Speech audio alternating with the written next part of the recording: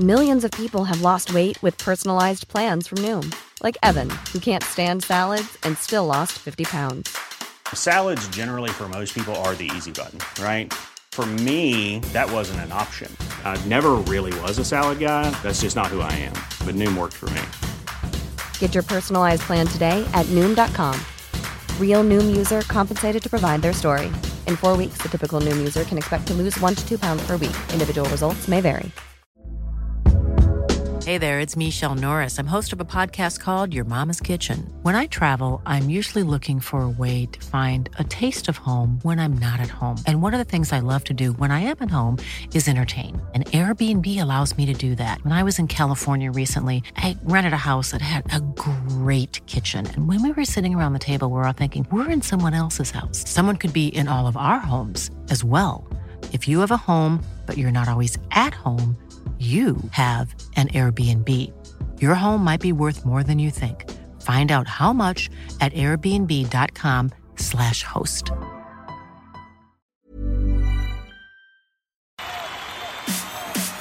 This is TalkSport Daily.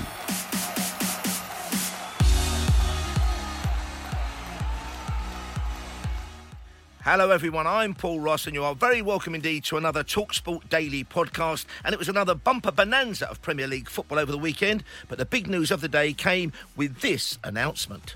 In tiers 1 and 2, spectator sports and business events will be free to resume inside and outside. That's right, fans can finally make a return to stadiums, fingers crossed. With capacity limits and social distancing. We'll hear your reaction to that later, as well as John Motson's roundup of the weekend, the dreaded Mesut Ozil debate rearing its head again, and Andy Brassell talks Messi's future at Barcelona. But first, Spurs topped the Premier League this weekend after a 2-0 upset against Manchester City, and the TalkSport team have all been keen to have their say on the new league leaders. We'll hear from Troy Deeney, Perry Groves and Tim Sherwood, but first, with Tottenham now top of the Premier League under Jose Mourinho, of course, Simon Jordan drew attention to similarities with the job Mourinho did at another London club. The first thing you sort of assess a player is how committed you are when you come to the football club. You buy a house in the area, you put your kids in a school. He was commuting back and forward from London, and I think this London is where he likes to be.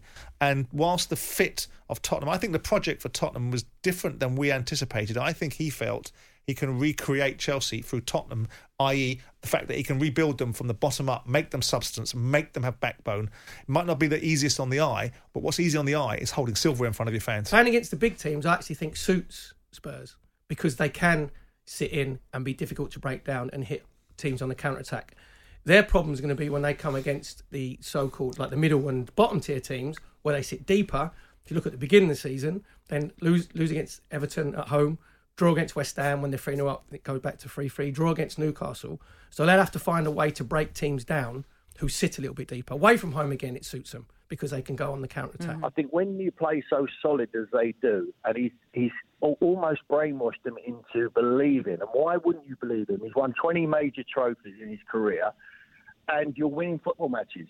So when you're winning football matches, you start believing that, you know, this guy is the real deal. He knows what he's talking about. And why can't we win the league? When we've got players like Son and Kane, who are world-class, who could play in any team in the world, you always got a chance. They haven't played fantastically well this season, but who cares? On the back of my medal, it don't say, oh, by the way, we didn't play well in 24 games. You know, you just go and pick it up, and that's it at the end of it. I can't see... I'm going to sit on the fence here, and it's not normally what I do. I can't see Mourinho allowing Spurs to lose that many games, but I can see Man City going on more of a win streak, if that makes sense. So they might gain the points that way. I think I said it a couple of weeks ago that I like Spurs, I like what they're doing. I just don't think after 9 games we can start saying that they're up there obviously on merit, but I don't think they're going to be the leading favourites. You still got Liverpool there, who I think, as we say, with all the injuries they have, it's only going to continue to get better, and every time you're going to add a player back. So next week they're going to have Salah back, week after that they're going to have another player coming back from injury, and they're only going to get better.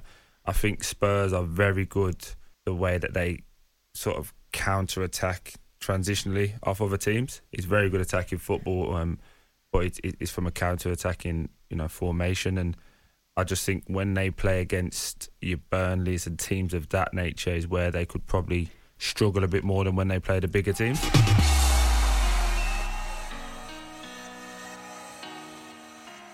Now, while Spurs going top is big news, it certainly isn't as big as the news that we're all finally going to be allowed back into football grounds. Fans and pundits alike have been delighted by the announcement, and here's how you heard it on TalkSport.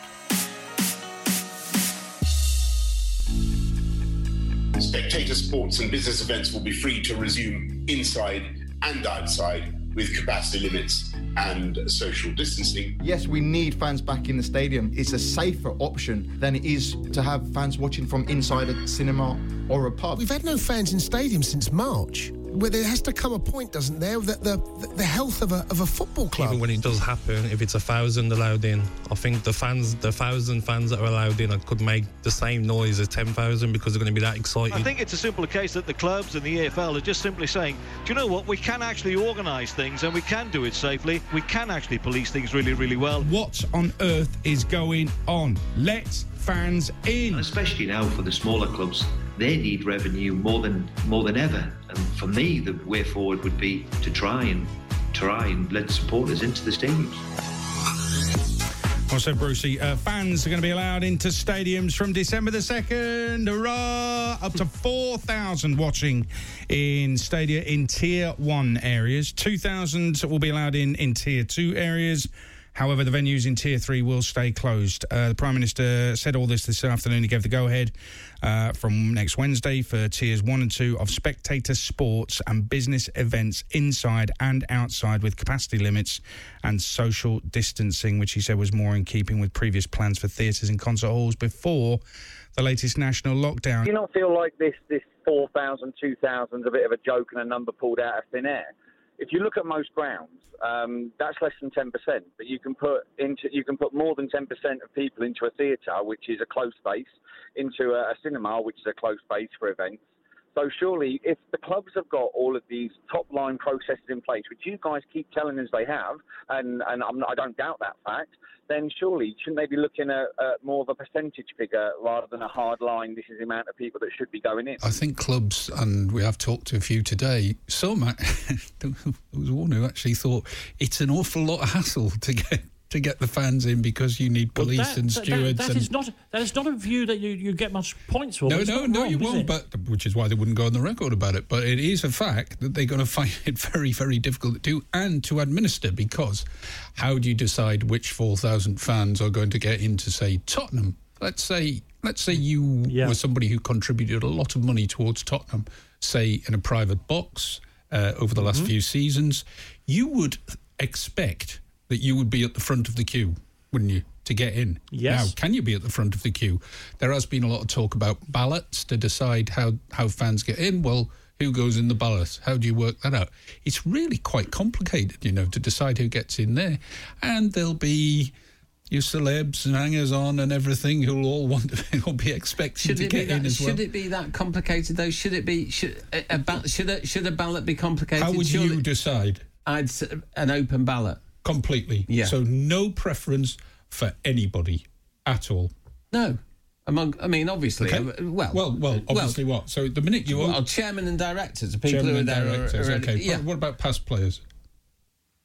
Well, it depends if they have a thing with the club, but generally an open club ballot. Ambassadors. An open ballot. Honestly, you can get up to 1,000 before you've turned round. So then you're keeping it quite small. It's down to 3,000. But I tell you what... If I put a lot of money into that club, I take Spurs as an example because it's a recent ground, they've had a lot of money. Those people, you are relying on those people to help your club in the future get back on its feet.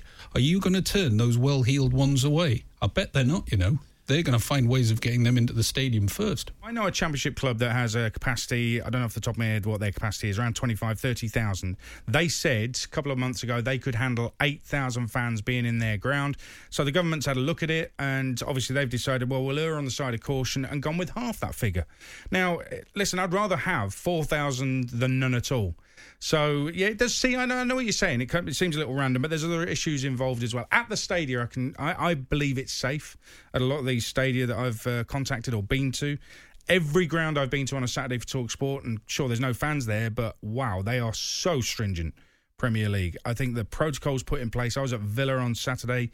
I felt incredibly safe being there. There's a number of journalists there. Obviously, there's staff within the football. but they do it so well. Burnley was the best I've been to. It was so well managed. I even sent them an email to thank them.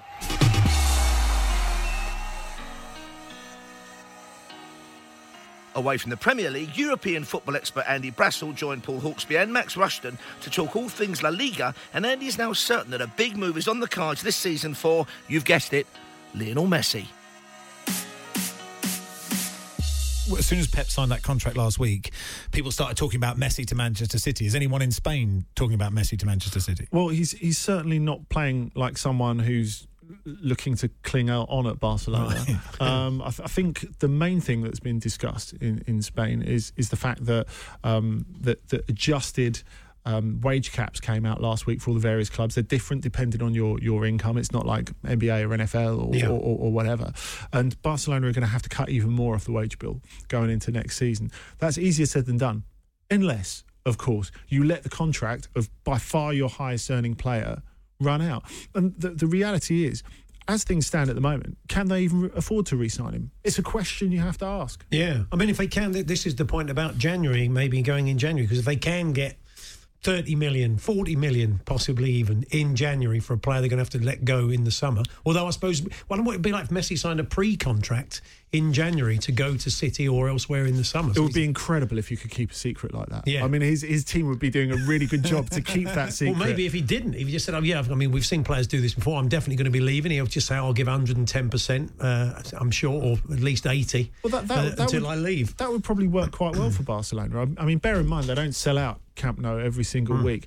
Imagine, like, if you get to a point where they start letting fans back in the grounds, if he was doing this like Kobe Bryant victory the farewell lap, tour, for the last 6 months of the season, can you imagine that? They could charge what they want to get in and sell it out every single week. And let's be fair, they need the money. I mean, we talked about how the press in different countries is seeing it, Max. Well, in Germany this weekend, they've been saying thank you to Barcelona for seeing Dortmund at least partly through the corona crisis, because, of course, Ousmane Dembélé, who had an okay game at the weekend, they've recently paid another €5 million to Dortmund for him, because every time he makes 25 appearances, up until he makes 100 appearances, they have to pay an extra $5 million on top of what they already paid. So we're not talking about goals, we're not talking about trophies. Every time he plays 25 games, they have to pay another €5 million. So basically, he's on 83 appearances already. So basically, 17 games time, they have to give him another $5 million. Or just stick him on 99 and then it's dropped for no reason. It's happened before. And of course, you can hear more from Andy Brassell and the team on the Trans Europe Express each and every Sunday night on TalkSport. Also with Hawksbee and Rushton, John Motson gave his review of the weekend action and started with how Diogo Jota is solving a lot of Liverpool's injury problems. What's happened to Liverpool's defensive crisis then with all these injuries? They've only conceded 3 goals in their last 7 matches across all competitions, by the way. And obviously the big headlines yesterday were that they reached the 64 target of unbeaten games at Anfield, which is something that they'll be proud of. This is their 4th season since their last defeat, by the way. And what about the transfer fee, £41 million for Diogo Jota? Is that the bargain of the summer, do you think, even at that price? Could well be, John. And the fact that it was, they keep on about Firmino or Jota. What about Firmino and Jota? They didn't look too bad together, did they? No, and I think it's been a big plus for Jurgen Klopp, because before the season got underway and before the transfer window, you would have said if Mane or Salah or even Firmino gets injured, have they got cover? Well, they have now, haven't they? Because Jota's just tearing the place up, isn't he? Yeah, a wonderful performance from him. This record is quite extraordinary when you think about it. And to get any record off that team, 1978 to 81 of Liverpool, and there will be some people listening to this who are not old enough to remember that team, Motti. Just give us an idea of how good that late 70s, early 80s Liverpool side was. Well, they were terrific, weren't they? I mean, Dalglish and Rush up front. In fact, they were both in the stand yesterday, I noticed. Real Liverpool diehards. Terry McDermott, midfield, Graham Souness, people like that. I mean, it was a terrific team. It was managed by Bob Paisley. who actually I knew quite well, and I always remember him saying to me, never look at a league table till they've played 10 games. So we need to wait till next weekend before we start drawing conclusions about who's going to win what. So, on to Leeds, Arsenal. We had a chat with Ian Stone, the Arsenal fan, earlier on, but yeah, the old Arsenal goal, as they say, led a charmed life, Motty, didn't it? Well, my word, how many shots did Leeds have? 25 attempts on goal. Meanwhile, Arsenal's goal drought continues. They failed to score in 4 of their last 5 matches, and the only time they did score was a penalty. And with Pepe having been sent off and a record of only 9 goals in 9 games, I think Arteta's got a bit of work to do there. Yeah, I mean, when you've got a team on the ropes, it's going to annoy Bielsa, that, because, you know, you've got to put one of those away. You can blame the woodwork so many times, but they had chances before Arsenal had a man sent off, and, you know, they didn't really capitalise on it. Yeah, I think, Motty, I don't know what you think. I think when Leeds attack at pace, there is a sort of beauty to it that I don't know if I've just drunk the Bielsa Kool-Aid. You know, like we've all been told to love Bielsa, but when they move so quickly, it is a delight to see. Yes, and they hit the post a couple of times, didn't they, or the bar? They're a side on the move, obviously, although looking at their league position, they've still got a bit to do to fulfil all the prophecies that have been made about Leeds early in the season, haven't they? Yeah. Bamford's got to keep hitting the target, I think, if they're going to really make an impression. But, I mean, it's a good sign for Leeds. I mean, they should have won the game, really. That's the truth of it. And it rather raises a few more questions about Arsenal. Motti there giving us his views on Arsenal after their 0-0 draw with Leeds. And speaking of Arsenal, Mesut Ozil is back in the headlines after a spat with Piers Morgan, of all people, Arch Gooner. The TalkSport team have weighed in on this debate, and we start with Laura Woods and Troy Deeney on The Breakfast Show discussing the striker's recent antics. It's interesting with Ozil. First of all, gets left out of the Arsenal squad, not named, so he can't be included, and he's sat at home with his feet up, and he is so active on Twitter at the moment. He's become Arsenal's cheerleader. He's super active. I actually quite like to see it. I don't know what's going on in that whole situation. He's obviously not favoured at all. I asked Mikel Arteta, but I interviewed him last week, and I asked him whether or not he would introduce him in January or whether his career's over, and he said he can't say what could happen in the next few months. He just doesn't know, wouldn't commit either way. What did you make of the tweets and the sort of spat that Ozil had with Piers Morgan, Troy? It's interesting. I think it comes from an air of carefree. I think he's made his position very clear in regards to he's not going to leave, and I think you've just got, it's basically what we're doing. 2 different opinions going at each other. Piers Morgan is obviously coming from the angle of wanting his wages off the Arsenal wage bill as a fan, and probably thinks he's a distraction. Personally, never heard that Ozil is a bad character. I've always heard positive things about him. But if he's not playing, you can see why Ozil's going, well, I didn't ask for this. Let's live carefree and just enjoy myself, and probably be more vocal than he's ever been in his career. But to not even be in a matchday squad, I can't have that. He's good enough to be in any matchday squad, in any team in that division, in the matchday squad. I'm not saying he starts in the 11 aid, but to come on and influence a game, that's one thing he can do, and he's done his whole career. But not to have him in his squad. He's going to take criticism every time they're going to run like this. But what Arteta's going to do is going to stick to his principles. He's going to stick to what he knows and how he wants to manage, and stop bowing to pressure and panicking. There's obviously an issue with wages, and he's in the last year of his contract. And I don't think now, especially when you're seeing him so much more active on social media, I think he's mentally checked out as well. And ultimately, you know, it's a shame because he's done well. I said it last week and I got battered for it. He's one of the best players I've personally played against. I think he's very good. And I think Aubameyang and people like that would thrive off someone like him. And that's it from me, Paul Ross, from the Overnight Show here on TalkSport and Talk Radio. There'll be another one of these TalkSport daily podcasts first thing in the morning. Make sure you catch it.